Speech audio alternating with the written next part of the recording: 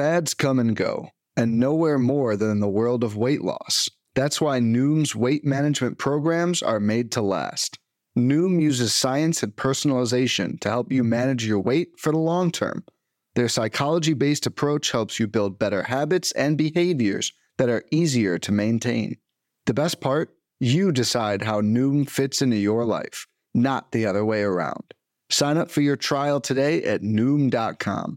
That's Noom.com to sign up for your trial today.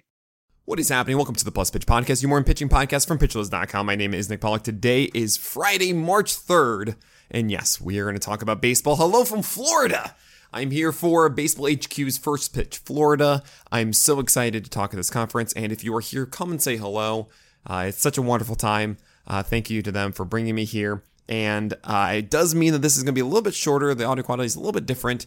Just keep that in mind. And we'll be back normal on Monday. But all right, we have a lot to talk about from yesterday. We had Mackenzie Gore going 2 innings, 1K. It was all right. I was hoping for this explosive game that got us really involved with Mackenzie Gore once again, but monitor him through the spring. Same with Edward Cabrera, 2 innings, 1 walk, 2 Ks. That seems good. It seems like he's all right, but I still have those worries about fastball command. Roansy Contreras is still a tick down on his heater at 94.5. If you remember, last year was really good in the beginning, and then it got worse as the year went on. We don't want him to hit 95.5. We want him to hit like 96.5. And so to me, he's more down 2 ticks than 1 tick. I'm not in on Roansy Contreras this year because of this. Alek Manoah went 5 for 14 on slider whiffs. That's a huge deal. He was also 1 tick down on his fastball. But I'm really excited about the potential for slider whiffs, and considering he's also more of a vet at this point than a rookie establishing himself, I'm not too worried about the fastball velocity. I think that is more of a, hey, save the bullets and you'll be good by opening day. Someone to consider as a deep sleeper, especially those in NL-only leagues, is Michael Grove with the Dodgers. Why? Because he's looking really good. 2 innings, 2 Ks. He's throwing harder. He has a better curve and slider. And he's the SP6 in my view for the Dodgers right now. Wait a second. The Dodgers have Clayton Kershaw, who hasn't gone 130 innings. We have Tony Gonsolin, who hasn't gone more than 130 innings. We have Dustin Mays coming back from Tommy John surgery. We have Noah Syndergaard, who has injury questions. We have Julio Urias, who hasn't gone 200 innings, right? They will need Michael Grove, and there might be a moment where they say, oh no, we need you to start regularly and 5+ innings. Michael Grove is someone that we should all be thinking about, especially for your draft and holds leagues as well. On the other side of that was Ryan Nelson, who's trying to get the SP5 spot for the Diamondbacks, but he's still down in velocity. This is clearly, to me, the number 3 option, not even number 2, number 3 for the Diamondbacks right now, as Brandon Pfaadt is the one fighting with Dre Jameson. Bailey Falter, speaking of SP5 spots, looked fine against for the Phillies. I kind of think Andrew Painter gets it. Dombrowski is that kind of guy that would be aggressive and chase the talent of Painter. There's a part of me that wants to be more aggressive. I just passed on him in TGFBI, and I kind of regret it. Maybe I'm saying this and now I won't get him in the next round. But I have this feeling that Painter is going to get the job out of the gate because he's just that good, especially after the next start. I think you'll start seeing the draft stocks go up as he gets more than 2 innings and is just, let's say, 5 Ks in 3 innings. And goes, wait a second, it's going to be Andrew Painter. He's one of those guys that you feel like before May 1st he has a job and he's going to be a massive impact for you. So I'm kind of chasing Andrew Painter everywhere at this moment. Tanner Houck went because, of course, you have Tanner Houck, I should say. You have Garrett Whitlock, who might be out come opening day, who's still recovering from the hip surgery he had in September. It's just more of, is he going to be ready or not? So you're trying to prepare Houck. However, 1.2 innings, 0 hits, 2 Ks, and 4 walks. That's the biggest thing about Houck, and yeah, not looking great there. Grayson Rodriguez, though, 98 miles per hour on his fastball, looks fantastic. Sign up for Grayson Rodriguez. Unfortunately, we couldn't actually watch this, but everything we've heard has been great for Grayson. You should be drafting Grayson Rodriguez. Matthew Boyd is back to normal, and that's a huge deal. If you remember Matthew Boyd in his peak before Tommy John and everything, all the bouncy ball got to him, he was 92.5 on his fastball and getting whiffs on the slider. Well, guess what? It was a 30% swing strike rate on his slider yesterday, 3 out of 10, and 92.5 on his fastball. So Matthew Boyd is a very intriguing AL-only grab, if not just for strikeouts, as I think he should still get strikeouts, consistently this season. Framber Valdez pitched kind of normal stuff there. Christian Javier went as well. He had a slower slider, about 2 ticks down, but the fastball was fine. So I'm curious if that was intent, maybe kind of combining the slider and curveball together a little bit more. Not too sure there. Adam Wainwright is still 3 to 4 ticks down. And this is getting a little bit concerning at this point. Obviously, I've said, hey, the veterans are going to ramp up. It might just be 1 tick down by the end of it. We were already out on Adam Wainwright in the first place. So I think this is just even more encouragement to be out moving forward. Zach Eflin went for the Rays, and this is very interesting. They have a good start to begin the year. And Eflin went 1.1 innings pitched, 3 Ks, and has a new slider grip. He likes it. This could be a really sneaky get for your deeper leagues. He's someone I think I have circled as, hey, if I need like an SP7 or so to get me some wins in a deep format, Zach Eflin's kind of a great choice. Kenta Maeda went 2 innings, 0 runs, and 2 Ks, which is incredibly impressive considering that hitters could hear the pitch comm from the catcher's mask. It was too loud. So they knew what was coming, and it didn't matter. That's kind of cool, honestly. I'm a big fan of that. And we actually have a lot more pitchers to talk about.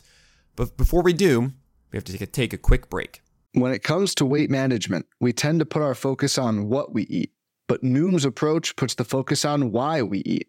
And that's a game changer. Noom uses science and personalization so you can manage your weight for the long term. Their psychology-based approach helps you build better habits and behaviors that are easier to maintain. And they help you understand the science behind your eating choices and why you have those cravings. Noom's personalized courses are easy to follow and will help grow your confidence with tools you can put into practice on day 1. The best part? You decide how Noom fits into your life, not the other way around. And based on a sample of 4,272 Noomers, 98% say Noom helps change their habits and behaviors for good.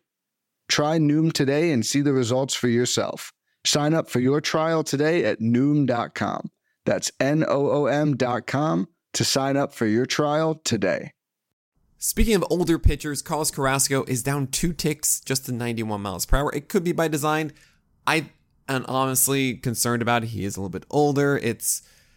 I don't know. I was kind of up in the air if I wanted to go after Carrasco in the first place. I like the first outing for him against the Marlins, and I might still be in for that one. But overall, Carlos Carrasco down 2 ticks right now might be an indication that he's just not going to be up to snuff this season.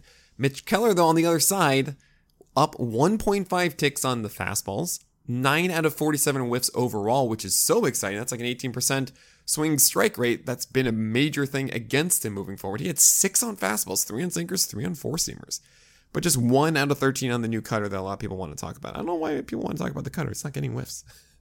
Maybe it's more strikes and stuff. That's fine. But I mean, the fastball getting whiffs is a huge deal. Sinker getting whiffs too is kind of surprising. I don't think that lasts, but if you can consistently get those swing strikes with that increased velocity, right? Having increased velocity innately is not the good thing. It's about, okay, what does it do? Does it make it better balls in play? Do you get more whiffs with it? And generally we want to chase, those swinging strikes. So to see Mitch Keller get those swinging strikes because of that new velocity is very exciting. Is this finally the year? His slider does profile out so well by PLV. Oh, Mitch Keller. Maybe this is finally when I say, all right, I'm actually going to draft you. I mean, remember last year I was saying, hey, the velocity's up. Maybe don't draft him at like 650 ADP. But now, we'll see. JP Sears is fighting for the 5th spot for the Athletics with Waldachuk not looking so good. Well, 3 innings, 5 hits, 3 earned runs, 0 walks, 4 Ks. Maybe that's good enough. I don't know. I've been pretty down on Sears. I don't think the stuff is that indicative of success like it is Waldachuk's, but he might get the job and might be good enough. So something to think about there. We have some standard fair guys. We have Marcus Stroman, business per usual, except that he went 4 Ks in 2.1 innings. Maybe there was something there about the slider and cutter being better than usual, but we've also seen him have fluctuations of some days that's there, some days it's not. Cal Quantrill also had 3 Ks in 2 innings and just 1 earned run. As I just kind of throw my hands up in the air and do I just say, all right, he has just done it. There's something about him that I'm not understanding. And Cal Quantrill, sure, I guess you're good enough. for what should be a winning ball club in Cleveland. So maybe we are overlooking him too. Logan Gilbert went 1.2 innings, 3 earned runs, 2 walks, 2 Ks. Not ideal. I wouldn't really worry about it early. He's probably messing around with some things at the moment and isn't quite in rhythm, but he has another month to get into rhythm. Seth Lugo on the other side, he has a rotation spot as of now because you have Musgrove out and they were going to go 6-man anyway. So it's Nick Martinez to me as number 4. You have Seth Lugo as the number 5. 3 innings, 1 earned run, 0 walks, and 2 Ks. That works for me. Seems like he has good command as well. That's good. The real intriguing one, and I don't know who it is. Who's the SP6 for the Padres? They have a lot of options. They have Weathers. They have Teheran, if you can believe it, as well in there. You have a couple others. But there's Morejon, and 3 innings, 1 earned run, 1 walk, 3 Ks. I think his stuff is legit. I would not overlook Morejon having an SP spot for the Padres. It might take like a couple weeks or so, because if it's a 6-man, do you really need to do that right away? They might have to take advantage of a day off early, that kind of thing. But Adrian Morejon is someone you should absolutely be aware of. We have Lance Lynn going normal velocity, 6/20 whiffs on his cutter. That's good to see. Everything great there, all full steam ahead with Lance Lynn. And Corbin Burns, 2.1 innings, 2 earned runs. We don't really care. That's fine. Don't worry about Corbin Burns so much. All right, looking forward to today, and I said this would be a little bit shorter than usual. We have some starting pitchers to watch on TV. And of course, always be watching these on Savant as well, as much as you can. It's a big deal. For those we can get that data on Savant. It can go a long way. Teheran, as I mentioned, could have the 6th spot for the Padres, so keep an eye out on that. Actually, you know what? Today I'll do you guys a solid and not just talk about the ones that are on TV, but also just every game, quickly go over it. So James Paxton and Sonny Gray are going against each other. Paxton, reports are 93, 95 for him, and when he was normal, it was 95, so that's really good. If he's at 94 even, I'll take that, and that's really exciting. We get to see him. Sonny Gray, is he throwing secondary pitches for strikes? I don't want him to be super reliant on called strikes on sinkers and four-seamers. Taijuan Walker and Eduardo Rodriguez. Rodriguez is just kind of be normal, and that's fine. Taijuan Walker, if you're at 94, that's exciting. If you're at 92, 93, I'm like a little out on that. Bryce Elder, whatever, don't really care about that. Jose Urquidy's going, and honestly, I think Jose Urquidy's getting a little underrated at the moment. If he has another solid start, that's a guy with a good defense behind him and a winning ball club who has 4 pitches and should have a low whip and ERA. He's like the best Toby out there. So that's kind of cool for 15-teamers. You have Johnny Cueto and Miles Michaelis again, and I could not care less. Drew Rasmussen and Kevin Gausman. This is a fun one. I want to see whiffs from Rasmussen, and if I want to see Gausman to not get so burned by hit luck again. I think it was, point plus 40 or something hits that he had last year. It was something insane. He should be much better. As long as the velocity is there, then everything is cool. Trevor Williams is going against his old team, the Mets, with Scherzer on the other side. I mean, just everything be normal there. I don't think to see anything from Williams.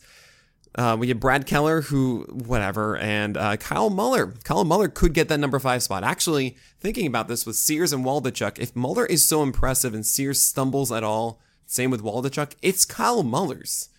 And that could be a really fun game to play. Apparently, he was throwing upper 90s in a bullpen during the 2020 COVID times when they were all in their own facility. And he decided to dial it back to 93 to 95. But there's something extra there with Kyle Muller that I'm really curious about. You have Peter Lambert for Colorado, don't care. But Anthony Descalfani on the other side, I wonder how many innings the Giants push him. Could be an indication if they are going to lean on him early. If there is another SP option for San Francisco, don't rule him out. He had a lot of ankle injuries last year, and the velocity's still there. He has a really good slider. That could be something this season.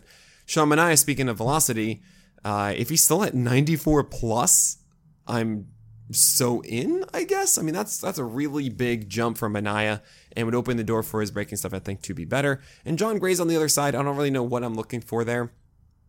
I kind of think John Gray is what he is without a fastball that should be super productive against lefties. And he's really just a slider-focused guy with a good but not excellent fastball. And that has me hesitant. Luke Weaver is going against Dylan Cease. Dylan Cease, just don't walk, guys. Really, that's it. While Luke Weaver you got to have a cutter or something else on top of the changeup and fastball. We've been waiting ages for it. Zach Plesac, honestly, if Zach Plesac's really bad, that could open the door for Cody Morris or Gavin Williams or Tannen Bibby, something like that. While Bryce Wilson's on the other side, and it just is painful there. Tony Gonsolin, does he have a good slider? Really? Tyler Anderson's on the other side. Tyler Anderson, does he have good changeups? And is he getting whiffs on that? And that would be really cool if he is. If he isn't, then that was a big reason for his success last year. It was about 35% usage as well. Hopefully that usage is still up. Merrill Kelly against Marco Gonzalez, really do not care there. Maybe we'll see the increased velocity from Merrill Kelly, but I doubt it. Kyle Gibson against Vince Velasquez. Vince Velasquez, I don't expect to see anything of interest, while Kyle Gibson, I'm really curious about his slider performance as he added a new one last year, a sweeper by the end of the year. Michael Lorenzen could be a sneaky AL-only play, as he should be a starter for the Tigers. It's really about utilizing the slider and changeup a ton in my view there. While Garrett Cole's on the other side, saying Garrett Cole, just as long as you don't have like 3 ticks down in your fastball, everything should be good. And lastly, as I mentioned, Julio Teheran, he could win that SP6 spot, so just look at the baseline performance. While there's also Justin Steele. And if he has a really good fastball, that's a huge deal throwing it up. Hopefully he has some increased velocity because it's really just a really good slider at this point. And the fastball had its moments, but it was like 91, 92. And if it's going 94 and sitting there, well, then I might be interested in Justin Steele. But all right, that's going to do it for today. Thanks so much for subscribing to the podcast and leaving a rating and review. They go a long way for us. But that's it. So enjoy the weekend of baseball. And my name is Nick Pollock. And may your BABIPs be low and your strikeouts high.